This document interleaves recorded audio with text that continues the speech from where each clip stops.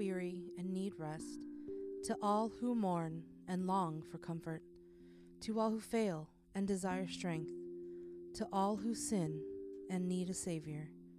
Immanuel Church opens wide her doors with a welcome from Jesus, friend of sinners. Now here's this week's message.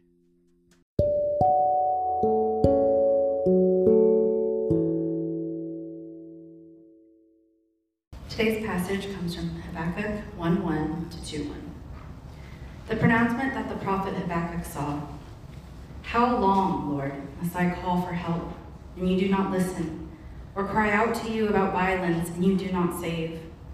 Why do you force me to look at injustice? Why do you tolerate wrongdoing? Oppression and violence are right in front of me. Strife is ongoing, and conflict escalates. This is why the law is ineffective, and justice never emerges. For the wicked restrict the righteous. Therefore, justice comes out perverted. Look at the nations and observe. Be utterly astounded, for I am doing something in your days that you will not believe when you hear about it. Look, I am raising up the Chaldeans, that bitter, impetuous nation that marches across the earth's open spaces to seize territories not its own. They are fierce and terrifying. Their views of justice and sovereignty stem from themselves. Their horses are swifter than leopards and more fierce than wolves of the night. Their horsemen charge ahead. Their horsemen come from distant lands. They fly like eagles, swooping to devour. All of them come to do violence. Their faces are set in determination. They gather prisoners like sand. They mock kings, and rulers are a joke to them. They laugh at every fortress and build siege ramps to capture it. Then they sweep by like the wind and pass through. They are guilty. Their strength is their God. Are you not from eternity, Lord my God?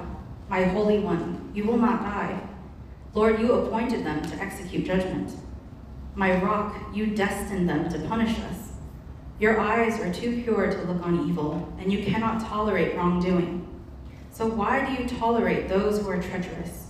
Why are you silent while one who is wicked swallows up one who is more righteous than himself? You have made mankind like the fish of the sea, like marine creatures that have no ruler. The Chaldeans pull them all up with a hook, catch them in their dragnet, and gather them in their fishing net. That is why they are glad and rejoice. That is why they sacrifice to their dragnet and burn incense to their fishing net. For by these things their portion is rich, and their food plentiful. Will they therefore empty their net and continually slaughter nations without mercy? I will stand at my guard post and station myself on the lookout tower. I will watch to see what he will say to me, and what I should reply about my complaint. This is the word of the Lord. Friends, how do you pray? I wonder if we were to listen in at your prayer closet, listen into your prayers day in and day out. What kinds of prayers do we pray? We pray the kinds of prayers that we pray in our services. We want our prayers here at Immanuel to be a model for us as Christians, to actually model biblical prayer life. Do we pray prayers of praise? Maybe as we listen to songs of praise, we pray through them. Do we pray prayers of thanks? Maybe at mealtimes. We have a regular time of praying prayers of thanks for God's provision. Do we pray prayers of request? Asking God to provide. If we're honest, that may be most of our prayer life, prayers of request. Or prayers of confession when we've sinned, we come to him in repentance, asking for his forgiveness, seeking reconciliation with him. I wonder if you were to face a trial, if a trial were to enter your life and blindside you, how would you respond when difficulty comes? What is the first thing that you might do? Do you turn to a loved one, trusted friend or counselor? Do you turn to yourself? seek to pull yourself up by your own bootstraps and deal with this practically, seeking to fix those problems as quickly as possible with your own strength? Do you respond with worry and anxiety? Do you start to bite your nails? Do you start to worry about all of the possibilities that could come from such a trial as you prognosticate the future? Or do you pray? I fear that when trials come, when we face difficulties as Christians, too often we as Christians don't pray. And it may be, not because we wouldn't want to, but it may be because we don't know how to. We don't know how to pray in a time of difficulty or trial, a time of grief or pain. Maybe that we don't have the vocabulary for it. In our passage today, we get a glimpse into the prayer life of a prophet, the prophet Habakkuk. When we think of prophets, we don't think of people who pray. We think of people who declare, people who prophesy, people who speak for God. They are the official mouthpieces for God, speaking a message that God gives them. Unless you're Jonah and you fight against the one who gave you the message. We think of prophets as those who speak to the people on behalf of God. But in our passage and in our book over the next 3 weeks that I preach, here in Habakkuk chapters 1, 2, and 3, we see a glimpse into the prayer life of the prophet. And I hope that more than that, we would find words for how to speak to God in prayer in the midst of difficulty, in the midst of pain, in the midst of life in this fallen and broken world. So if you're taking notes, we're going to be looking at Habakkuk 1. We're going to include chapter 2 and verse 1 as well. Our main point, if you're taking notes, is this. As God's people face this broken world, we should pray and we should listen to God. As God's people face this broken world, we should pray and we should listen to God. In our passage today, the prophet prays, asking God to act, wrestling with his sovereignty and even with his character. And it's my prayer that we would today, as we study this passage, stand in awe of God's justice and mercy and follow this prophet's example, wrestling with God in prayer. We're going to have 3 sermon points from the text. We have the prophet's lament, chapter 1, verses 2 to 4. The prophet's lament, which is the verbal form of lamentation, if you don't know that word. Lament, L-A-M-E-N-T. That's verses 2 to 4. Secondly, God's first answer. That's verses 5 to 11. God's first answer. We're going to look at his second answer next week in chapter 2. And our third point is the prophet's protest. Prophet's protest. So the prophet's lament, God's first answer, and then the prophet's protest.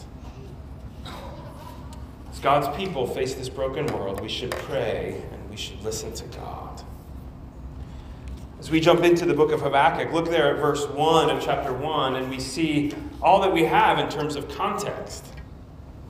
What is the context that we're given? The pronouncement that the prophet Habakkuk saw.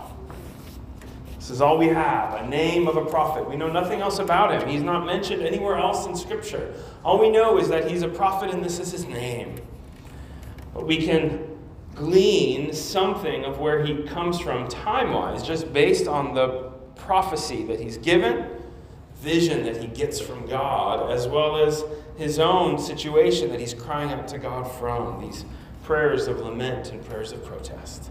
It looks like Habakkuk is around the early 600s BC, just before the time when Babylon would come and take the southern nation of Judah hostage and bring them in exile back to Babylon. The Chaldeans here that God talks about, that he tells them that he's going to raise up, are the Babylonians. The Chaldeans was an ethnic group, but by the time of the early 600s BC, Chaldea and Babylon were synonymous.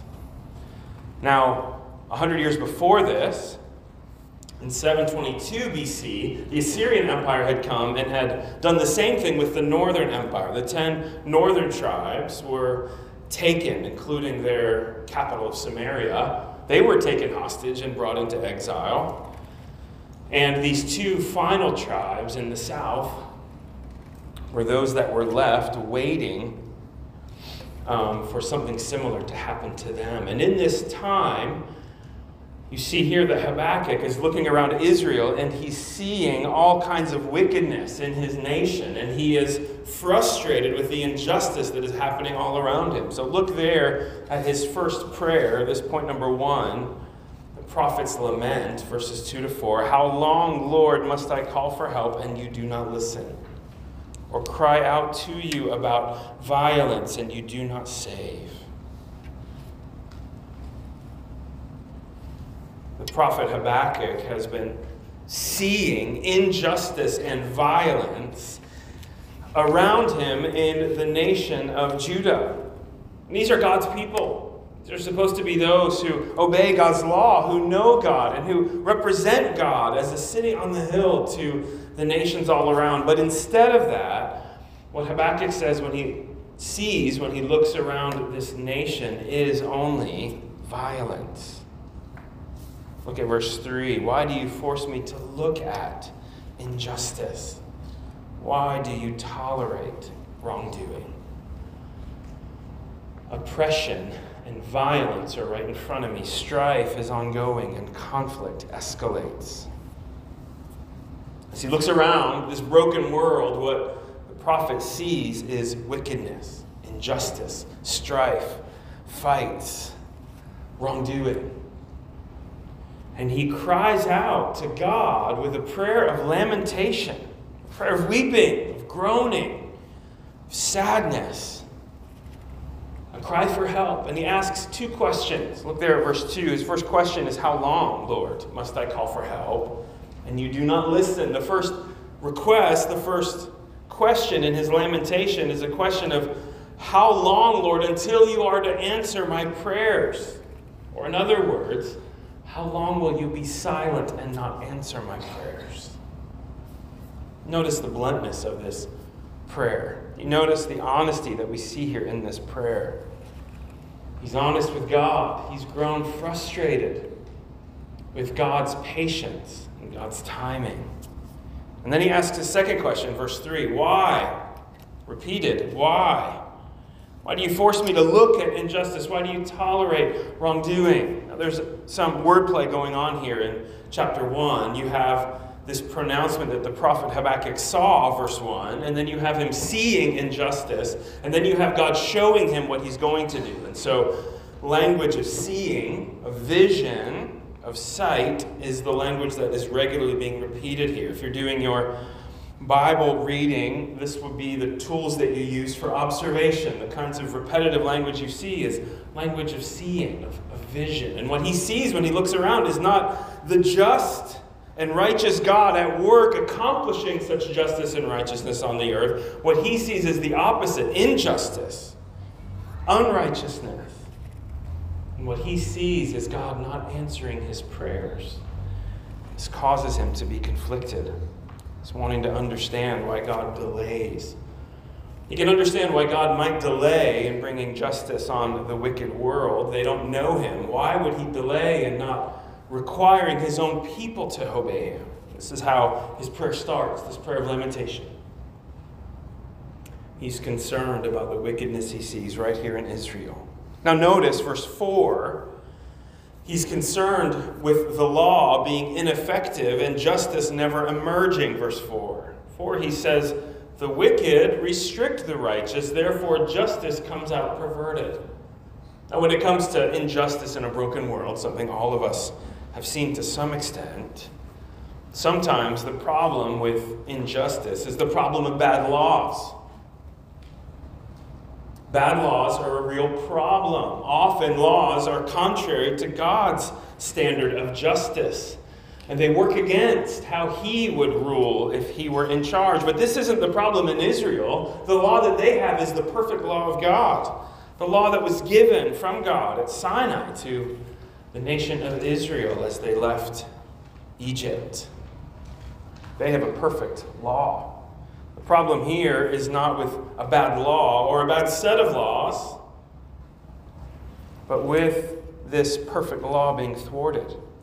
And with those in positions of authority not carrying out this perfect law, and in fact, working against it, causing it to be perverted, it says.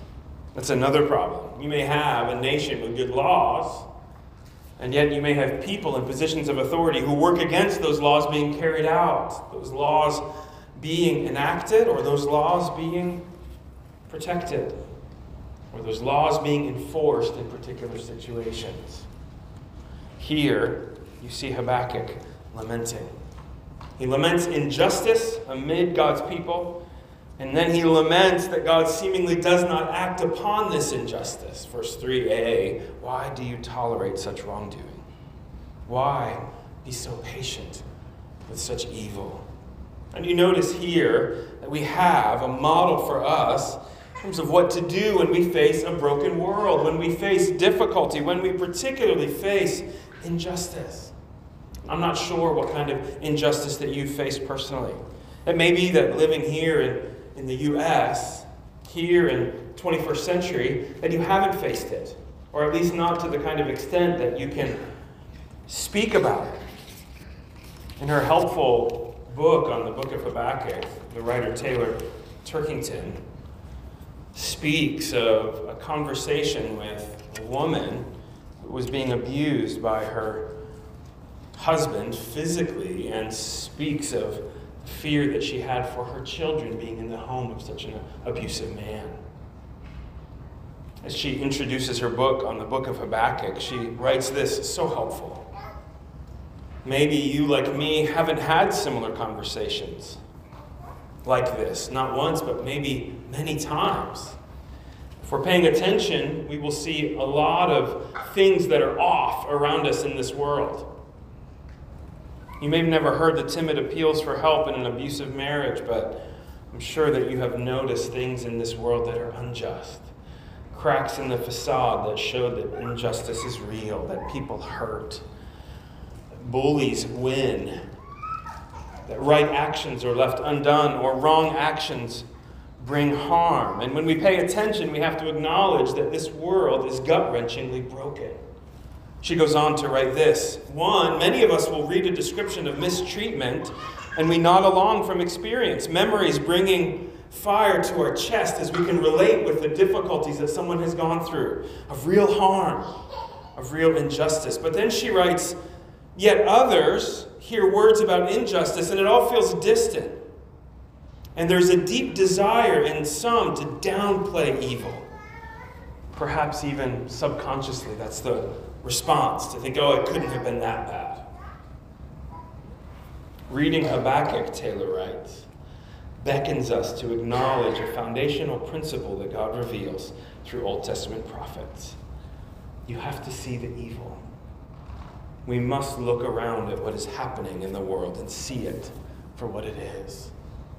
You notice here that Habakkuk is not giving some pristine vision of everything being better than it is. He's not pretending that things are better than they are.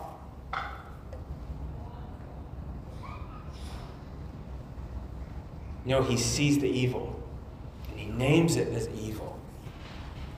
You notice what his first response to such evil is. I love this. He's a prophet. Does he go out in the streets and start prophesying? What does the prophet do first in this book? And it's the only book that begins, in terms of these prophets, with a prayer. All of the other books, all of the other prophet books, and there are many, begin with God coming to a prophet with a vision for that prophet to give. Here, the book of Habakkuk begins not with a message from God to be sent to God's people, but the prophet coming to God with prayer, requesting help, requesting answers. Coming to God with the injustice of this world and lamenting what he sees and asking God to answer. And God does. Friends, as we think about the book of Habakkuk, We must be able to, like Habakkuk, see the evil in our world and name it as evil. We must learn from Habakkuk to know what to do when we see such evil in this world. We must be able to respond to it the way that he does, with prayers. Here, it's modeled for us. Prayers of lament. I think we're not good at this as Christians. We're not good at lament. The theologian Carl Trueman wrote an article a couple of decades ago entitled, "What Do Miserable Christians Sing?" What do miserable Christians sing? It was an insightful little article, you can find it on the TGC website, in which he says that Christians may not be overtly buying into the prosperity gospel, but there may be some of that prosperity gospel that has seeped in to such an extent that we don't know how to do anything other than be joyful and be happy when we come to church.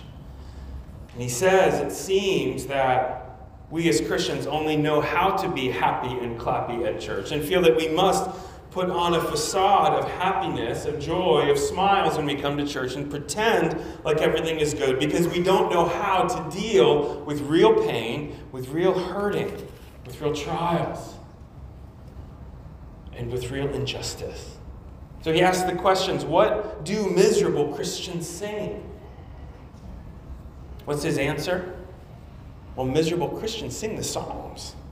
If you've ever read through the Psalms, you may find some shocking ones.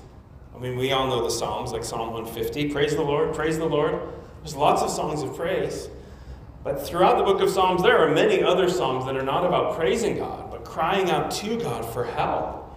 And even having faced injustice, crying out to God for justice against wicked enemies and asking him to enact that justice. What do miserable Christians sing? Carl asks. Well, he says they sing the Psalms. I don't know if you noticed here in our bulletin today, that 3 of our songs, one is coming at the end, are actually songs of lament.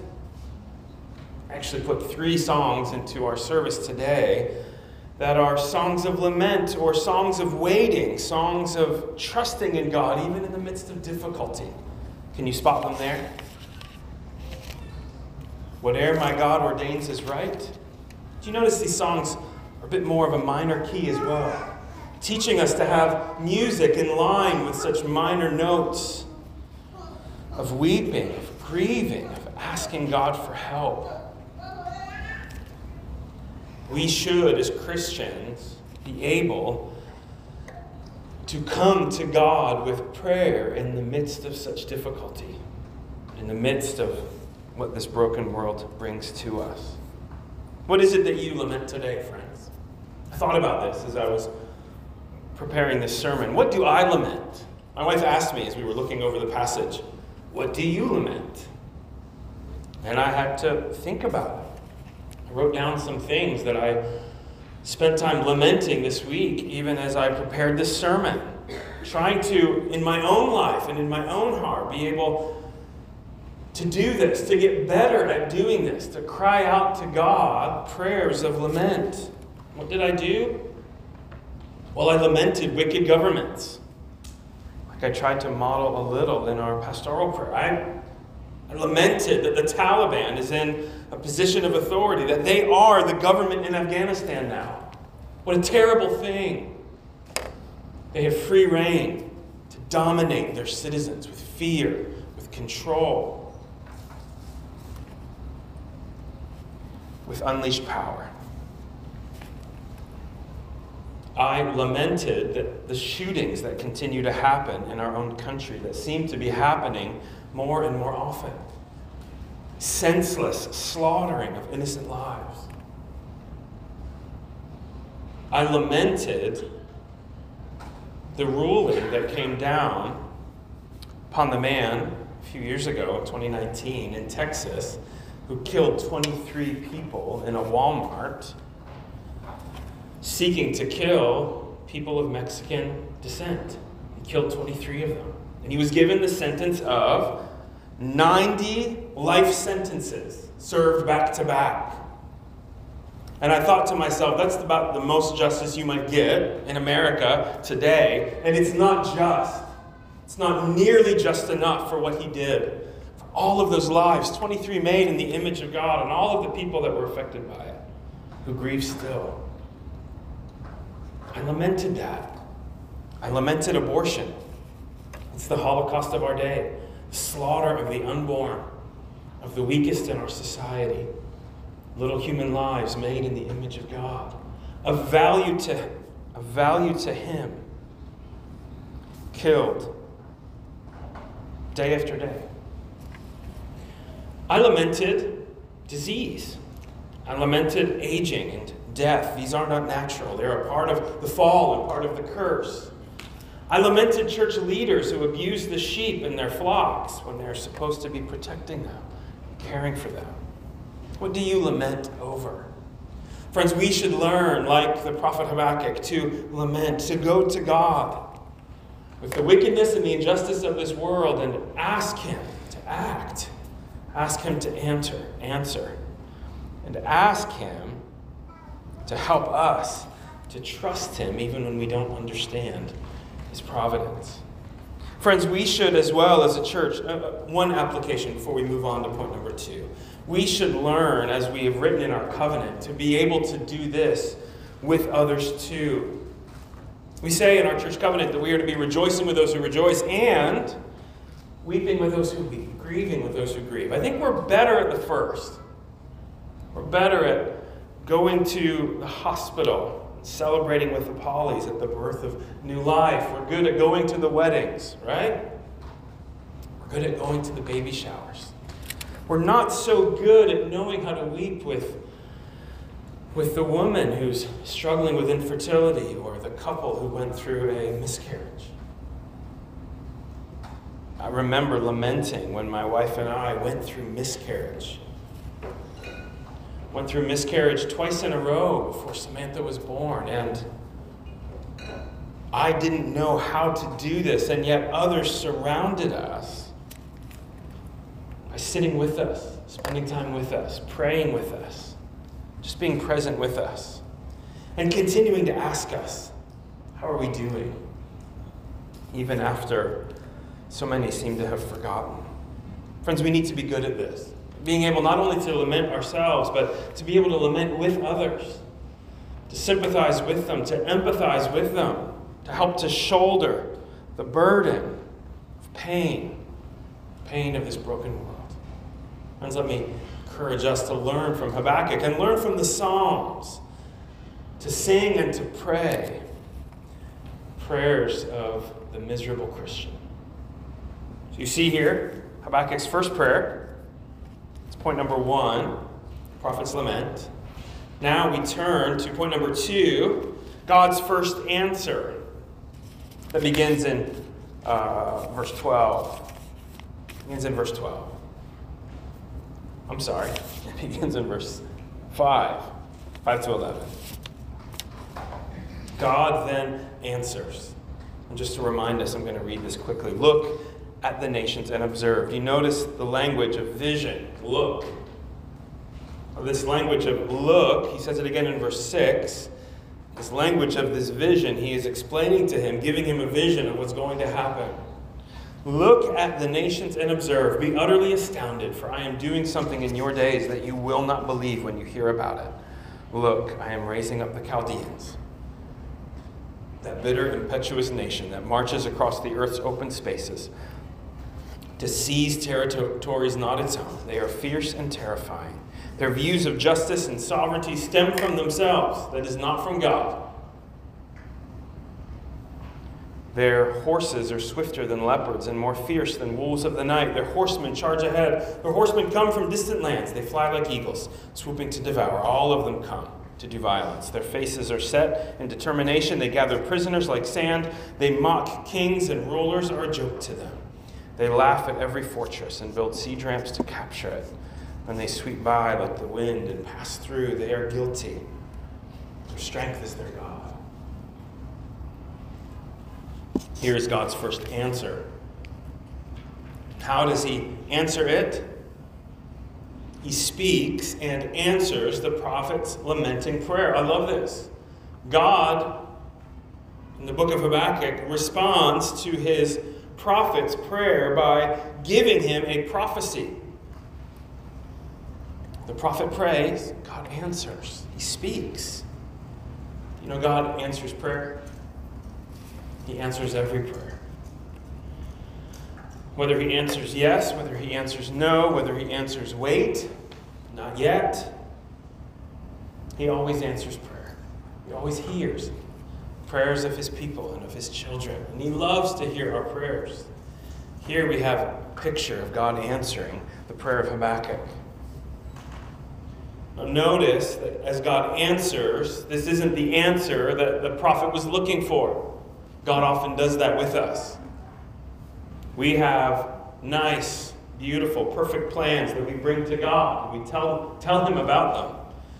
We tell him the things that we want him to do. So often he doesn't do the thing that we want him to do. And if he does, not in the way that we want him to do it. You see here that God is saying that he is going to answer this prayer. He is going to bring justice. He is going to come and he's going to do something in Habakkuk's day that he never expected. And he's going to deal with the wicked. He's actually going to deal with the whole nation of Judah. God answers this prayer not the way he expected, and yet the thing that he's going to do is good and right and just and merciful. You see, God is never only acting out of one attribute. He is wise, he is attentive to his people, and he is kind, and he is just.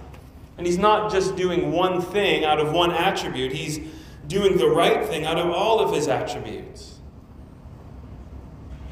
And here in this passage, we see that multiple things can be happening in God's plan. God can be justly disciplining his people, which he is doing, and at the same time upholding righteousness. He can also be punishing the wicked with this action of bringing Babylon, and also be loving and caring for his people as well as his own name at the same time. And he's perfectly good in doing all of these things at the same time through his providential actions. He had been patient with them, but in his patience he was not being passive. He was being kind, giving them an opportunity to repent. But as they did not repent, he was going to come. And he was going to fulfill the promises he made back in the book of Deuteronomy, where he told them what he would do with the nation. If they were to obey him, he would bless them. And then he said if they were to disobey him, he would bring a curse upon them. And he promised that if they were wicked and disobeyed him, that he would bring other nations to come and punish them. And he would actually bring other nations to come to carry them away. He's fulfilling the promises that he made back in Deuteronomy in this first answer, this promise of bringing the Chaldeans. Now notice here that just because God hasn't dealt with your sin yet doesn't mean he never will. This is Habakkuk's concern. God isn't answering. He isn't acting. He isn't dealing with injustice. Friends, all of us are ruled by a just and righteous God. And all of us one day will stand before that just and righteous God. We will stand before the person of Jesus Christ, and we will give an account for our actions, every one of them. And the fact that God hasn't dealt with your sin yet doesn't mean he won't ever.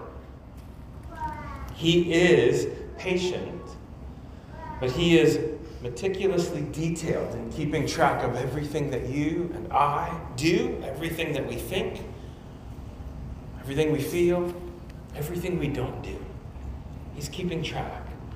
And he will one day deal with sin completely and fully. His answer here is one picture of what he's going to do in the end. He is going to deal with the wicked justly. And one day, justice is going to reign over all, good and perfect justice. And that is a good thing for those of us who want justice. But it's a bad thing for all of us too, because we are all unjust. And we will all have to face the justice of a holy God. against unjust people, because we're all of us, Habakkuk included, me included, every one of us here included, all of us are naturally wicked, rebellious, deserving of God's perfect judgment. But friend, there is hope. Even in the midst of a passage like this that talks about God's judgment upon the nation of Israel, there is hope for us, because this just God, who will one day deal justly, has made a way through Christ, through his own Son, Jesus Christ, second person of the Trinity, who came to earth. He lived the perfect life that you and I haven't lived as a man, fully God and fully man in one person. And he died on the cross, taking upon himself the justice that you and I deserve. And he did this, taking upon himself that just wrath of God, the kind of justice that the people of Judah only got a taste of. That perfect wrath was poured out on Christ on the cross so that sinners like you and me could be forgiven of our sins. He took the justice that we deserve so that unjust people like us could be saved. As Peter puts it in 1 Peter chapter 3, Christ suffered for sins once for all, the righteous for the unrighteous, the just for the unjust, that he might bring us to God. That was why he was put to death on the cross. Friends, there is hope for sinners like you and me of our just wrath that we deserve being taken by another, so that we might experience through Christ no longer justice, no longer condemnation, but eternal salvation at his merciful hand. Friends, if you're here and you're not a Christian, let me encourage you to turn to Christ even now, knowing that he will keep every promise. Whether a promise of bringing justice or a promise of bringing salvation, we can trust him to accomplish his purposes in his perfect timing. Now we have here in this first answer a vision that Habakkuk didn't expect. And in fact, a vision of justice beyond what he even wanted. He says here in verse 5, God tells Habakkuk, be utterly astounded at what I'm about to do. He is raising up, it says, verse 6, a bitter and impetuous nation. The most powerful nation on earth at that point is going to come, and it's going to destroy Jerusalem. It's going to destroy the nation of Israel. It's going to gather all of the people and take them off. They are going to have to face a wicked nation coming through a powerful army to destroy their land. This is what's coming for them. The language is shocking. It uses language it's difficult to imagine. He says, verse 7, that they are fierce and terrifying. Strong language. These are people who are a law to themselves, it says in verse 7. Their views of justice and sovereignty stem from themselves. They're not seeking to be faithful to God or even to their own gods. It says that their strength is their God, verse 11. In other words, they're so in awe of their own power, they're not even thinking about gods. They're only thinking about themselves and what they can do and what they can accomplish themselves. And even though they're guilty and wicked, verse 11, they're going to sweep through. In the way that they've dealt with other nations, they're going to deal with Judah the same way. He says that they come to do violence. He uses language of the horsemen that come, they fly like eagles, swooping to devour. It says that they gather prisoners like sand, verse 9, and it says that they mock kings. Rulers are a joke to them. And then verse 10, they laugh at every fortress and build siege ramps to capture it. I was trying to imagine what this would look like. Fortunately, I have an illustration. I was beginning to watch some of Lord of the Rings with my kids. It's like the orcs coming from Saruman at Orthanc, coming to Rohan to destroy the men of Rohan. And they hide in the fortress of Helm's Deep. Do you remember? Helm's Deep, it's always protected us. These walls won't fall. And these orcs come, and they build siege ramps to capture it, and they're about to capture it until hope comes. I won't spoil it for you if you haven't read The Two Towers yet. But it's hard to imagine what this was like. And we've been living in a country with peace for so long, it's hard for us even to put ourselves in the shoes of someone like Habakkuk or the people of Judah in this day who are about to face a wicked army like this come to destroy them. And to do this with the wrath of God behind them, empowering them, leading and guiding them. As you look around this world, there are people even today, people throughout history who have faced such terror, such terrifying wrath, the wrath of wicked nations, terrible armies. It's a frightening thing. This is so frightening, as we'll see in his second prayer, our third point, that it's more than Habakkuk bargained for. It's more even than he wanted God to do. It's sweeping. It's complete. This nation is now going to be destroyed. God's own people. Habakkuk is shocked by this. Friends, we must see in this a small picture, a small vision of what's going to happen on the last day, when perfect justice is going to be brought by Jesus Christ, the one who came to bring a merciful salvation, will also be the judge of all the earth, who will one day do what is right. And all of us will have to do with him. We'll have to deal with him. We must see in this a picture, a final judgment. We see then an opportunity for us to get a glimpse at God's judgment as we imagine what it was like for these people who were about to face such an army. Imagine all of the people who faced it, the many refugees who sought to run away from it, couldn't get out from under it. Friends, we should, even as we look around this world, as we see wickedness and as we see wars, know that God is sovereign in all of it. And he is, even in the midst of war, sovereignly accomplishing his purposes. Now, it's different than what Habakkuk is able to do here. He's able to know what's happening in terms of his headlines, and he's able to know why it's happening. As we look around this world today, we cannot with a one-to-one connection say, I know that God is doing this in that place with that war, and it's because of this thing. We can't do that. And yet we can know confidently, because of God's word, that he is at work sovereignly. In every war, in every time of peace, in every battle, in every nation is lifted up or torn down, that he is at work accomplishing his good purposes. And as the rest of the book shows us, we can trust him. Well, point number 3, the prophet's protest. His second prayer, verses 12 to 17. And we'll include chapter 2 and verse 1 in this.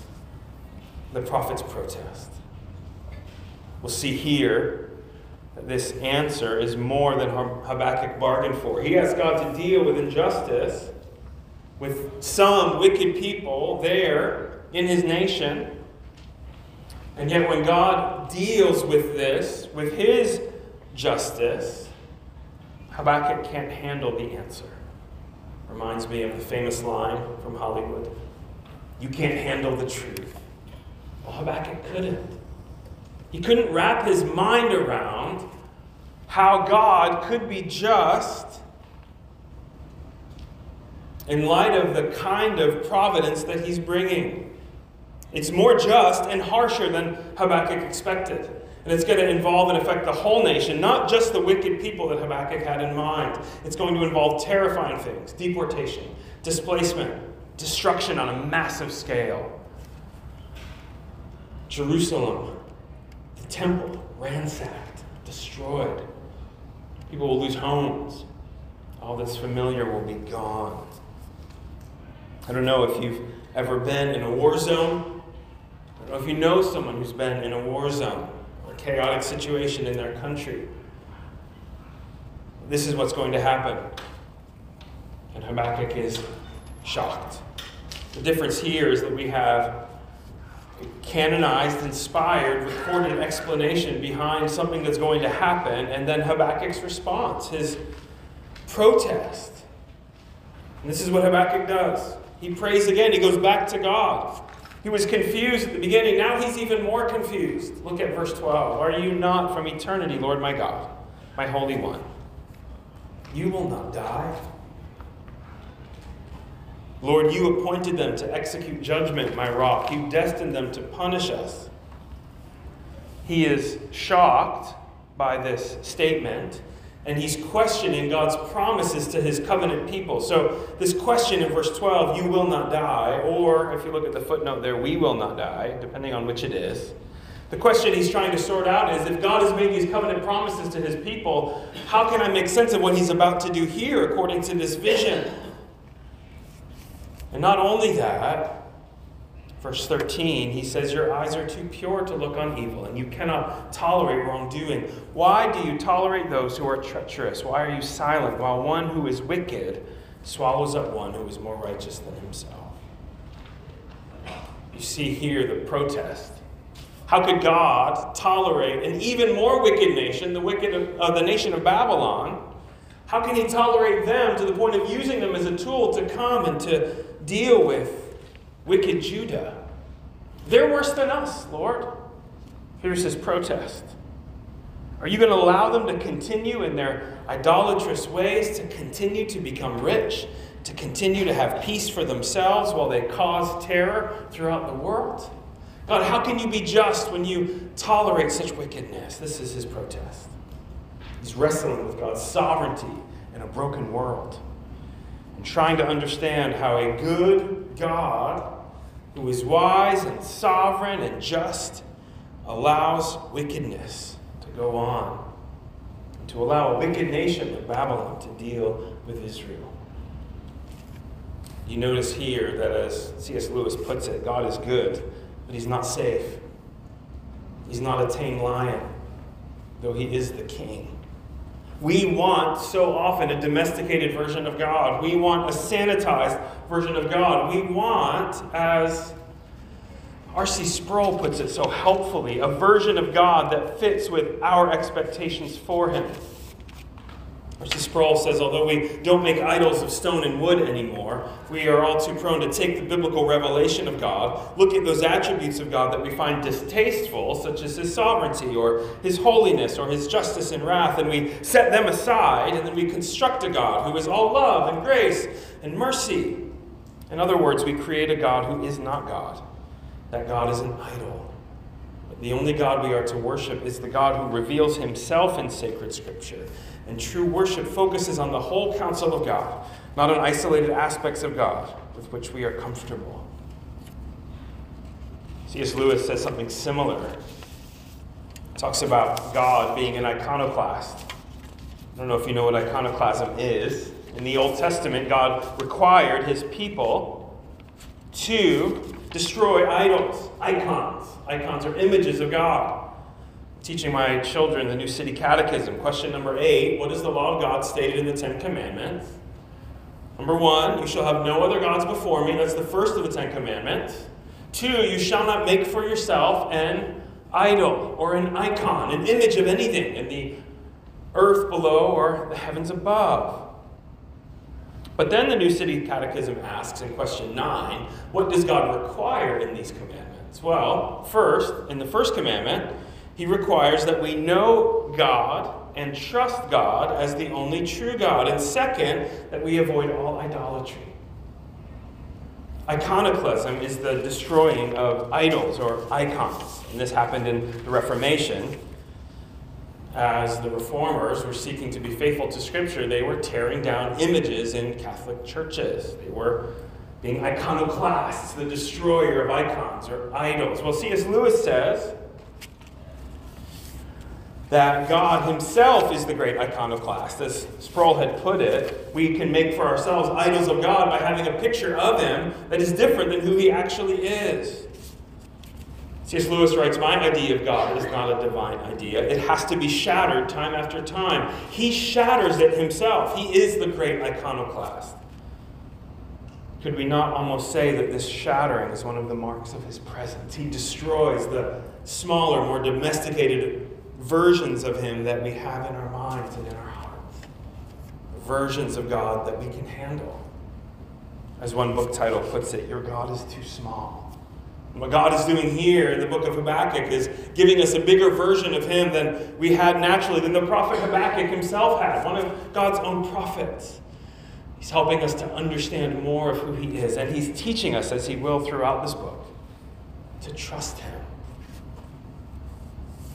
He's teaching us to rely on him and to trust that our good and wise God is just and that he will do what is right.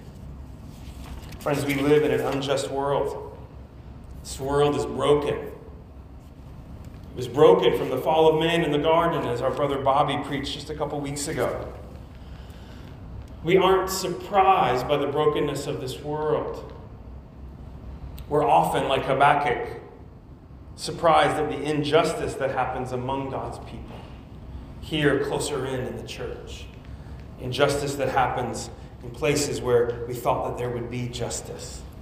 And this happens when we, even God's people, lose sight of who God really is and of his kingdom priorities.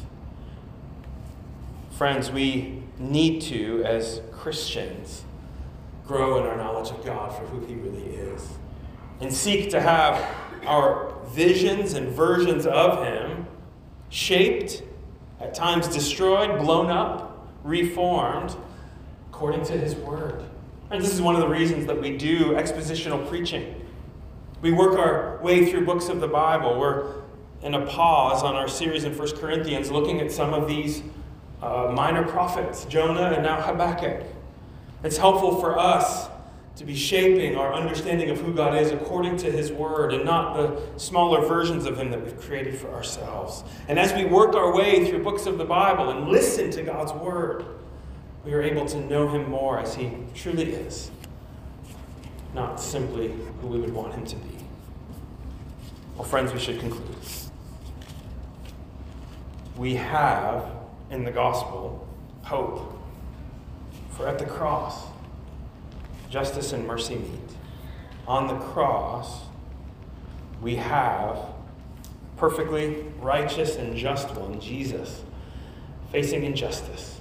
For unjust people like us, we might be saved by him and receive from him a righteousness not our own, but one imparted to us through Christ. And we can then say that through Christ there is therefore now no condemnation for those who are in Christ Jesus. Friends, as much as we are in awe of God's just dealing with Judah, we can know because of Christ that even as we as God's people face trials and difficulties and look around and experience the brokenness of this broken world, that even as God lovingly cares for us, teaches us, at times disciplines us, shapes us, that there's nothing of hell in those experiences. For because Christ has dealt with all of God's wrath for us, we know that in Christ we will only experience from him not justice and judgment, but love from a loving Heavenly Father. Friends, we have a promise that he will keep. He will be to us a loving Heavenly Father. Christ will be to us our perfect bridegroom. We will be together forever with the Lord, not experiencing his justice and judgment, but his mercy through Christ. We need to be then a people that learn to go to God with our prayers and listen to God through his word as we face the brokenness of this world. Let's pray that he helps us to do this. Let's pray together. Father, as your people, we pray that you would help us. You would help us to come to you in prayer. That you would help us go to your word to listen to you. So that you would be helping us to look more like Christ with each passing day. Lord, help us to do this for our good and your glory. In Christ's name we pray. Amen.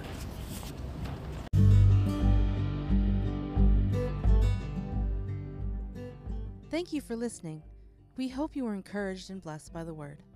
We'd like to invite you to join us for Sunday worship.